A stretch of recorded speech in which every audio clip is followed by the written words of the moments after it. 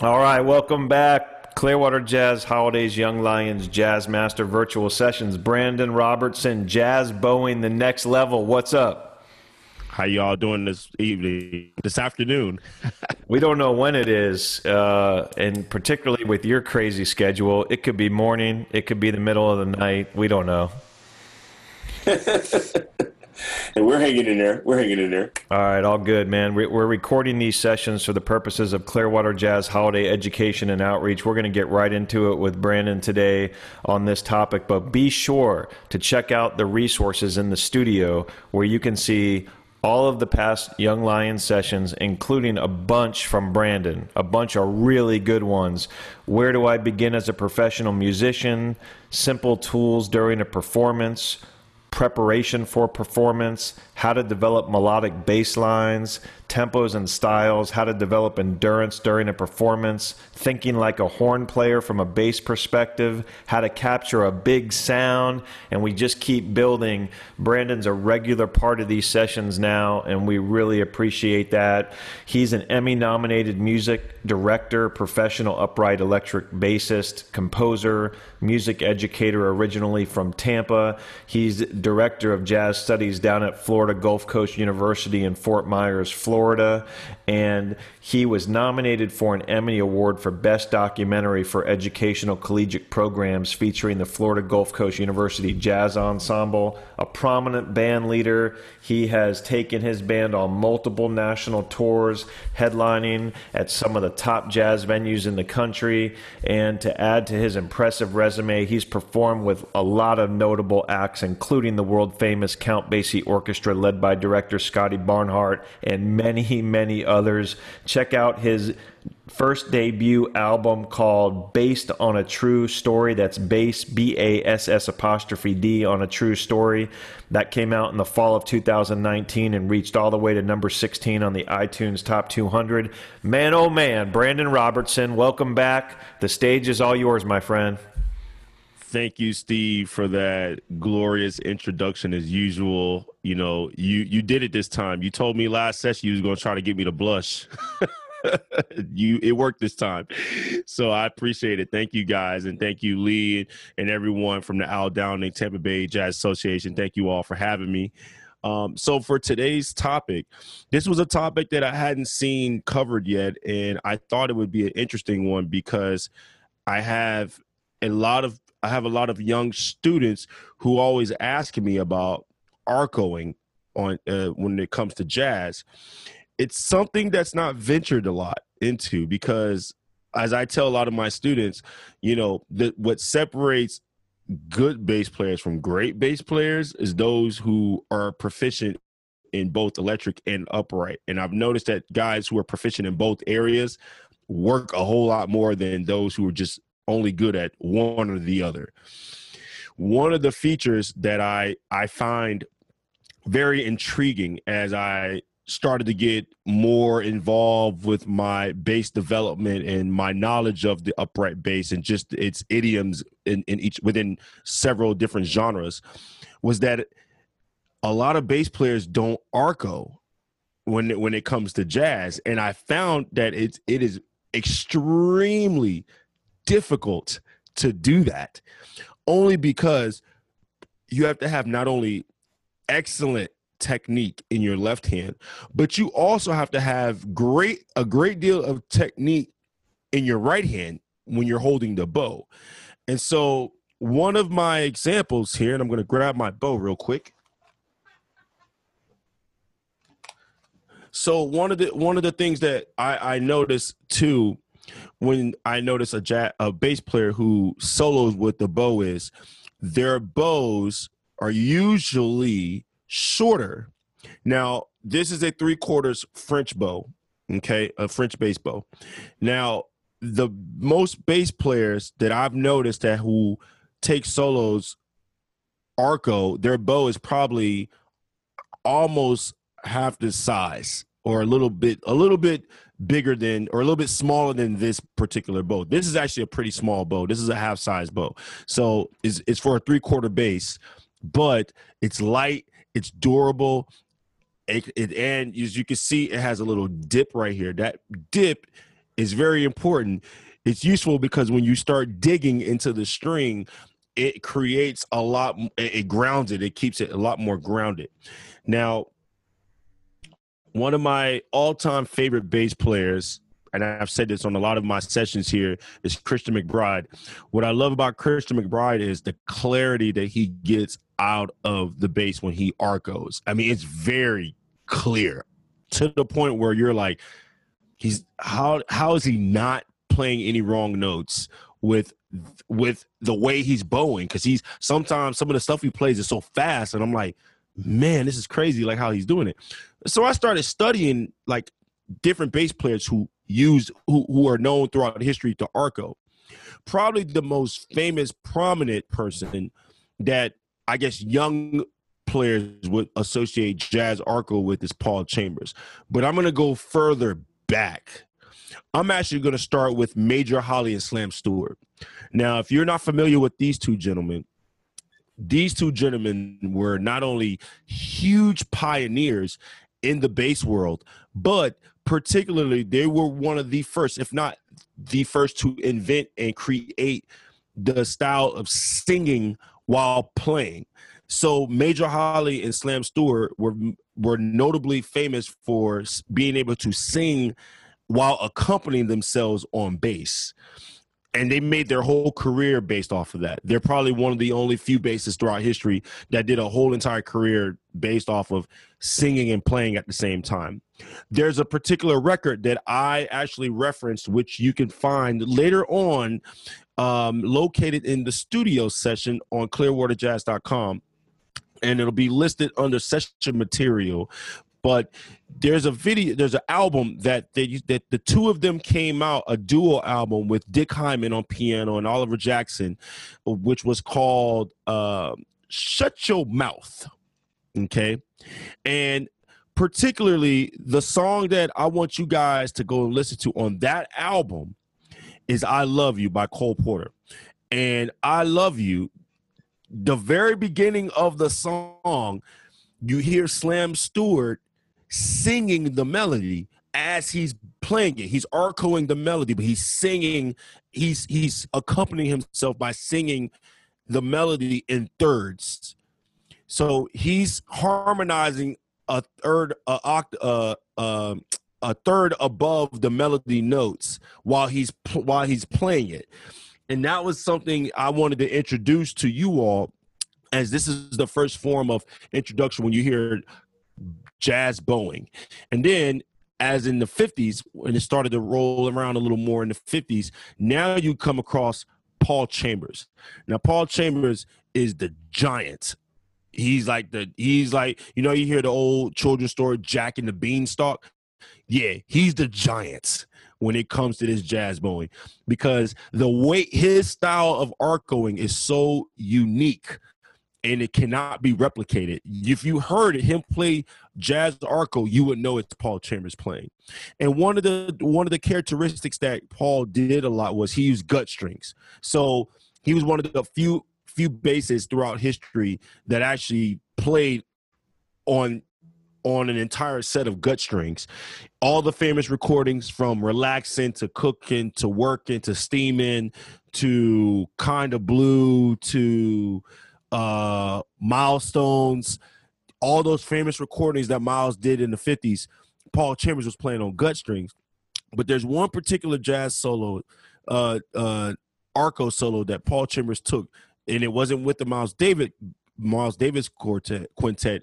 It was with John Coltrane's group, particularly on the song Moment's Notice off of Blue Train, off of John Coltrane's record Blue Train. And Paul Chambers, if you listen to that solo, it is so rhythmically complex. But when I transcribed the solo, because I actually wanted to learn it, he's playing a lot of diatonic notes. And what I mean by diatonic, I mean notes that are found within that chord, not passing tones, which would be like the second or the fourth or the sixth. We're talking 1, 3, 5, 7, just the triadic intervals of that chord. And that's primarily what he centered his solo around.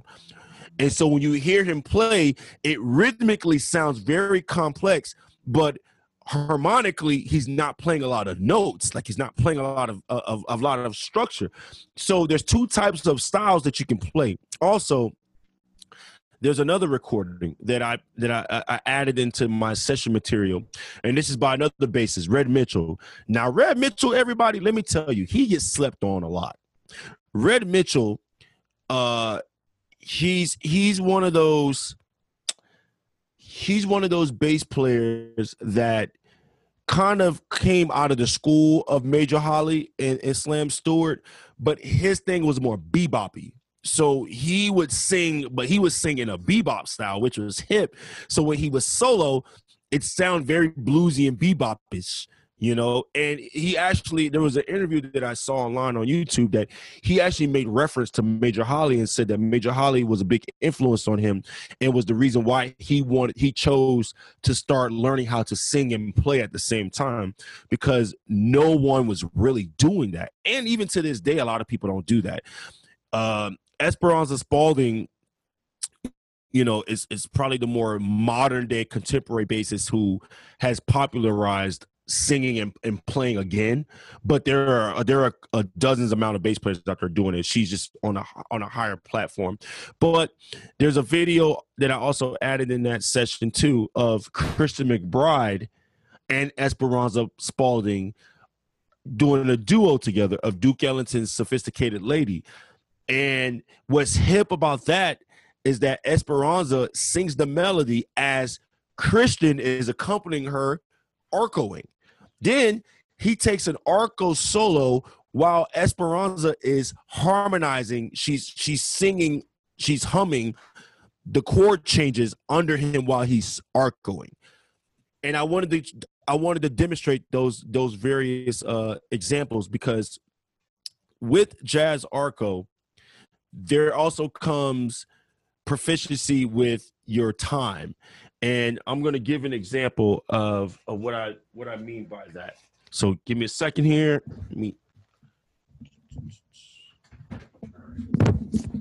Uh-oh. There goes my microphone. Okay. All right. Okay, can you guys hear me?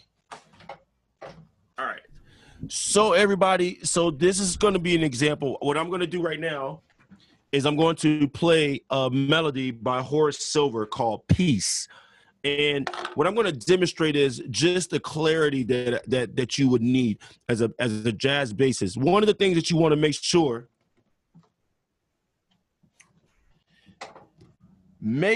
that your bow, particularly, is not tight all the way. You don't want to choke the hair.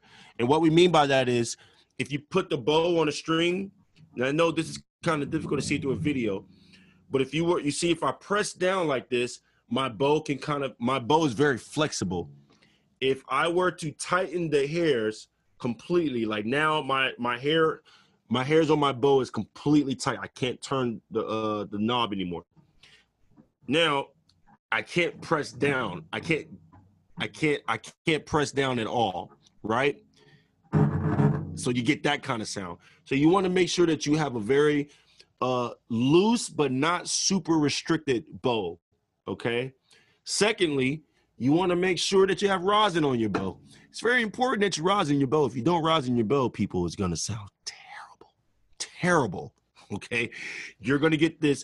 It's almost like if you were to step on a cat's tail and you hear the cat screech. That's what it sounds like when you don't have rosin on your bow. So everyone, please, that's watching this, make sure you rosin your bow, okay? Now I'm going to play this melody for you. Now what I want you to listen for is the clarity. Now I'm going to make mistakes purposely just so I can demonstrate what happens when you don't have good technique with the bow. All right, so this is Horace Silver's Peace. So this is what happens if you have bad bow technique.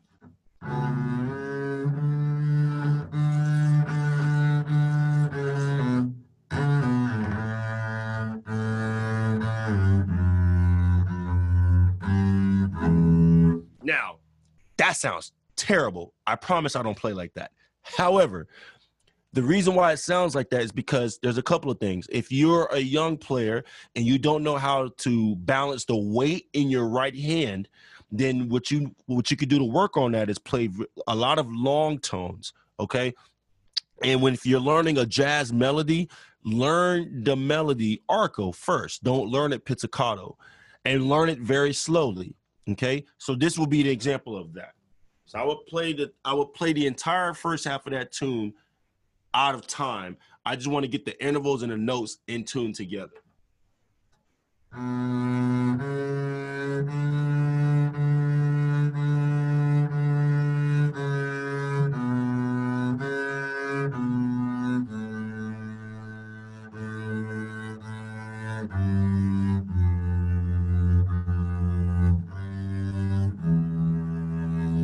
Now, what I did there is I'm trying to get as clear of a sound as possible. So when you're playing with the bow will expose your intonation. That's why a lot of bass players don't play with the bow, because it exposes their intonation. So you don't want to create a situation for yourself where you're playing out of tune a lot. And so if you're going to do any kind of jazz bowing, you have to be very relaxed and use a shorter bow. So if I were to play the melody in time and correctly, I'm going to use a much shorter bow, and I'm also going to be a lot more expressive. And you have to be expressive when you use the bow playing jazz. If not, it just sounds boring and plain. Okay?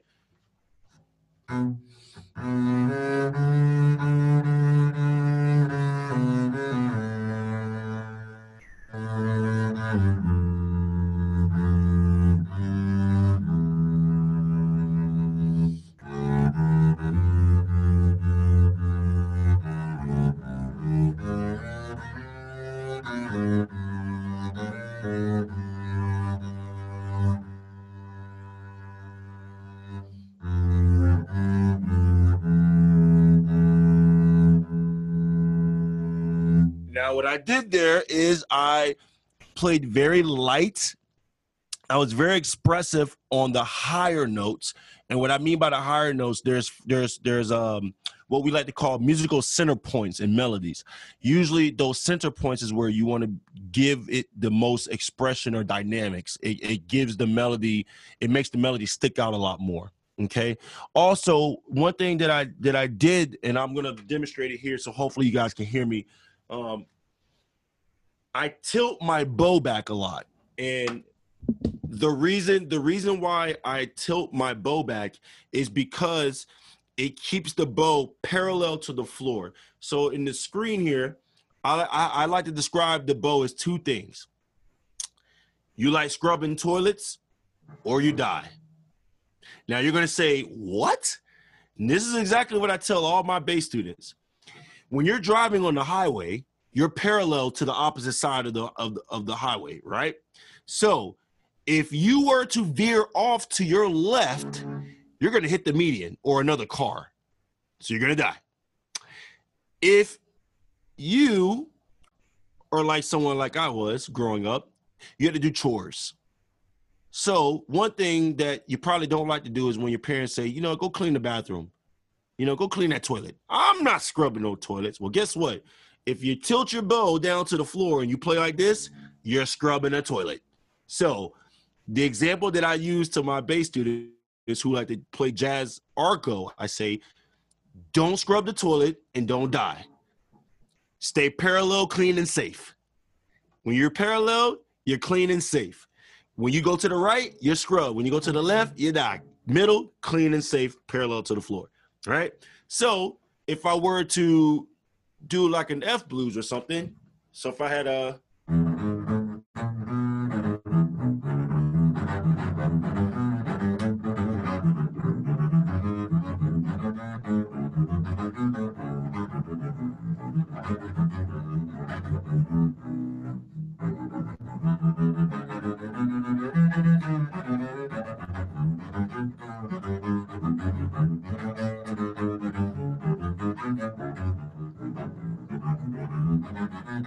Now, what I did there Also, what I wanted to show us that you don't have to use a whole lot of bow. I see a lot of young players do this. That's not going to work. Shorter bows and shorter ideas. See, when you play pizzicato, I can do all that stuff.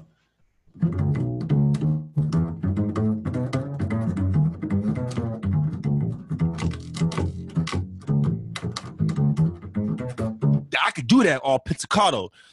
It doesn't sound like that when you arco. It's the total opposite. So usually what I tell my bass students, and this is good advice for any young player that wants to learn how to play arco jazz, is play shorter fragments and much shorter ideas. Because you got to think you're simultaneously doing two things at the same time. You're physically moving your left hand to get the note, but then you're bowing. You're trying to get the bowing of that note at the same speed that your left hand is moving. So as I stated in my previous sessions, the left always has to know what the right is doing, and the right has to always know what the left is doing, right? So an example, if I played a shorter figure, if I was doing in the key of F, so if I did something like now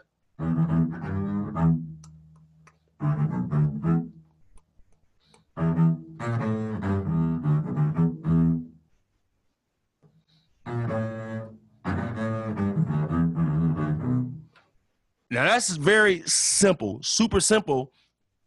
But if I was playing that for an audience, it gives the audience enough time to digest what it is that I just did, right? And when you're playing with the bow, the key factor is to making sure that you are not only clear and accurate, but you're also breathing and you're taking your time. You're not, and you cannot play tense. Whenever you bow, you cannot play tense. So if you can see kind of like my muscle here kind of poking out, that comes from you gripping the bow too hard. And when you do that, you're actually going to choke your lines that you're trying to play. So if I were to play stiff like that, it'll sound like this.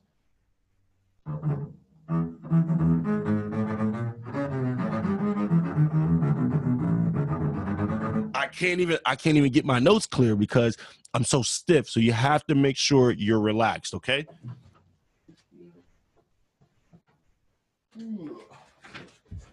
All right.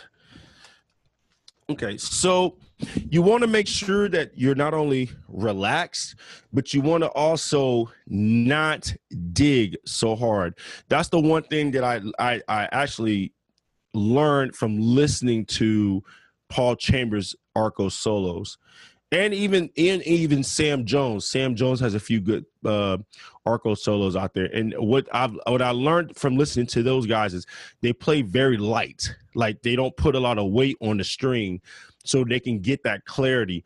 Also, you also have to kind of think like a horn player when you're using the bow, because now that you have a bow, you can actually tie a whole lot more notes in your phrases versus if you were to pizzicato, because when you pizzicato on a bass, you have to do a pull off or a hammer on to kind of get that emulate that sound of that you're trying to connect some notes together versus playing them separately by pitzing.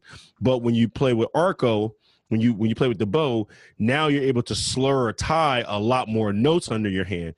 So if you hear really good bass jazz solos, which were the ones that I referred to you on the studio session for the session materials, those recordings, the examples I gave were very clear and precise bass solos that not only you can hear clearly, but their phrasing, it almost sounds like it's a sax or a trumpet. It sounds like a horn player that's playing, when they phrase. So those are some of the key things that I would suggest that you would look over. So make sure that you work on long tones, a lot of long tone, open strings, nothing crazy. You want to make sure that when you're holding the bow, that you tilt it just slightly towards you, not all the way where it's like the wood part is touching the string, but you want the bow to tilt just slightly so the hair that's on the string, it sits flat. So when you tilt your bow, your hair actually sits like this. It'll sit completely flat. So that way it's parallel. Like I said before, you veer off to the right, you're scrubbing the toilet. You go to the left, it's lights out for you. Stay in the middle, you're clean and safe. Nothing to worry about, okay? And so, yeah, that's pretty much my my take on the history of jazz. Oh, there is one more thing. There's one more thing. When you are trying to learn or transcribe an arco solo, my advice is to learn it pizzicato first. And I say that because you can get a lot more clarity in terms of what the notes are that they're playing when you pitch it, because you can physically pluck the note, versus when you're bowing it, there's a lot of ambiguous sounds that could arise. So for instance, if you hit a note, but your fingers might be like, you might be slightly sharp or flat. Well, if you're playing it with the bow, that note is being bent.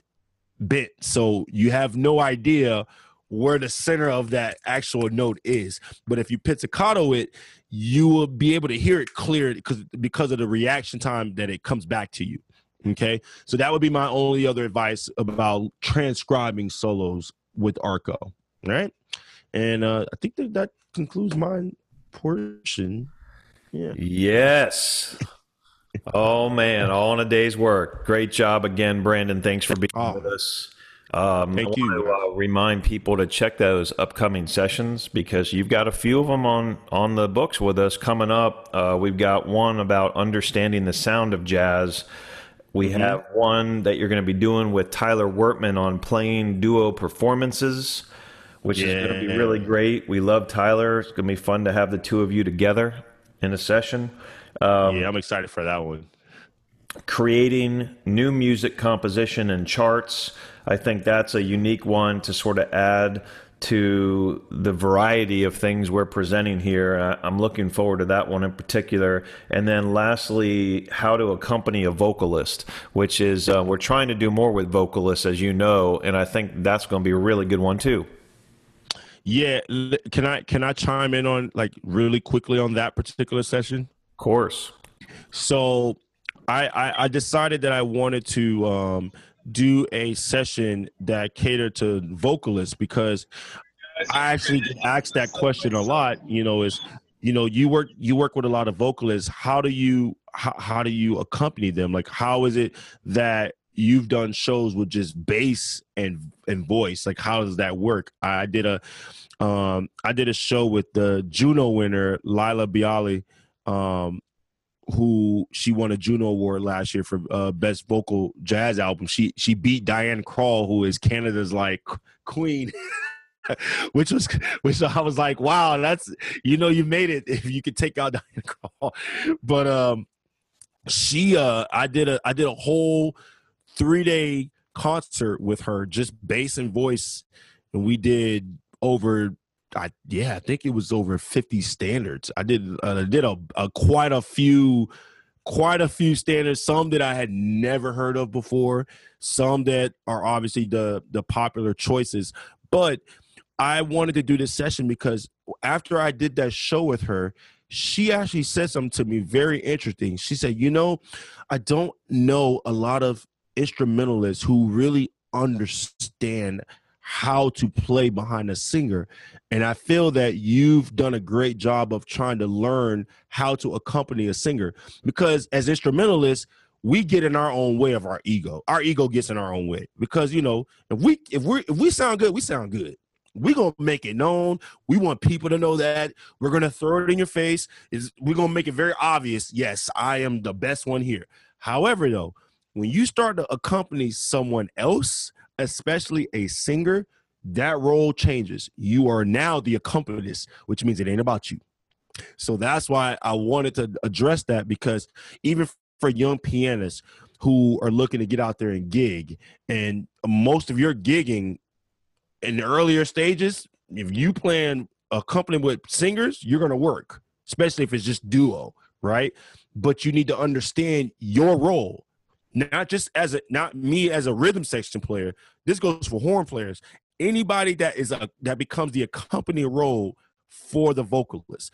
And then also I'm going to address to the vocalist, how do you not upset your instrumentalist players? Because there are things that vocalists need to understand and know how we think in order to not come across like you don't know what you're doing, because that's what it seems to be a lot of the times with instrumentalists. This vocalist don't know what she's doing or he's doing, or they don't know what he's doing. And then that may not actually be the case. It could just be a miscommunication error because somebody doesn't know how to convey that type of structure. So that's what I want to address with that particular session. I just wanted to make that known, while that's out there. Yeah, no, that's going to be a really good one. So people can check out all these upcoming sessions at clearwaterjazz.com. Some really great musicians in the next couple weeks. As usual, we've got Jeremy Carter coming up again with us. Of course, Tyler. We had Alejandro Arenas with us earlier today. Jeff Rupert follows this session today. And this Friday, we've got a conversation with Wycliffe Gordon and Frank Williams. It's going to be good. So I'm going to put a shout out to all of our extended family of musicians. Hopefully everyone can join up in that room on that Zoom call, because that is going to be great. And like Brandon said, all of these sessions are archived now. So please take advantage of that. You can watch them in the studio, which is brought to you by Blue Water Wealth Management at Steward Partners, or you can listen to them. And you can listen to them by visiting the Young Lions Jazz Master Virtual Sessions podcast, wherever you stream podcasts. It's available on most major platforms. And what's really cool is we launched last few weeks a History of Jazz archive to complement our History of Jazz program in the schools. And it's called the Stop Time series with Frank Williams. And in Frank's one-of-a-kind style, he walks you through a history of jazz from the Civil War era, really, and all the way through modern day. It's an ambitious outline of videos, and it's also available on the podcast. There's about maybe close to 40 of them up on the site already. So check that out. It's a really, really fun way to learn about the history of this great music. And we're really inspired because as schools try to figure out their new normal right now with band programs, these resources have been received really well, and that makes us really proud to be part of. So hopefully we're putting a lot of good content out there for students and really music lovers of all ages to enjoy.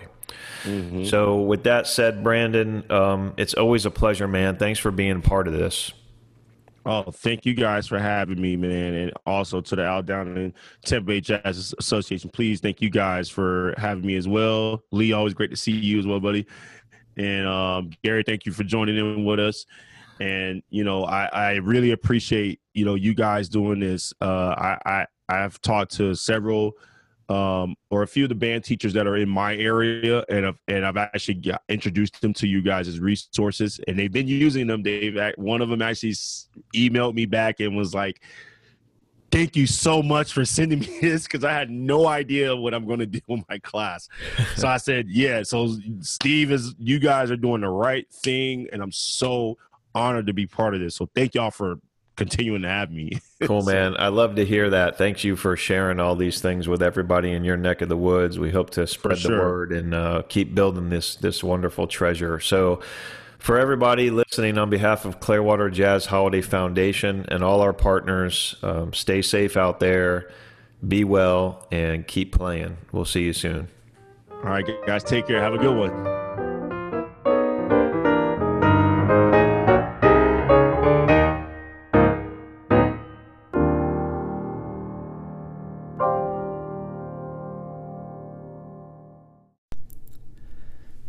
Thank you for listening to Clearwater Jazz Holiday Foundation's Young Lions Jazz Master Virtual Sessions.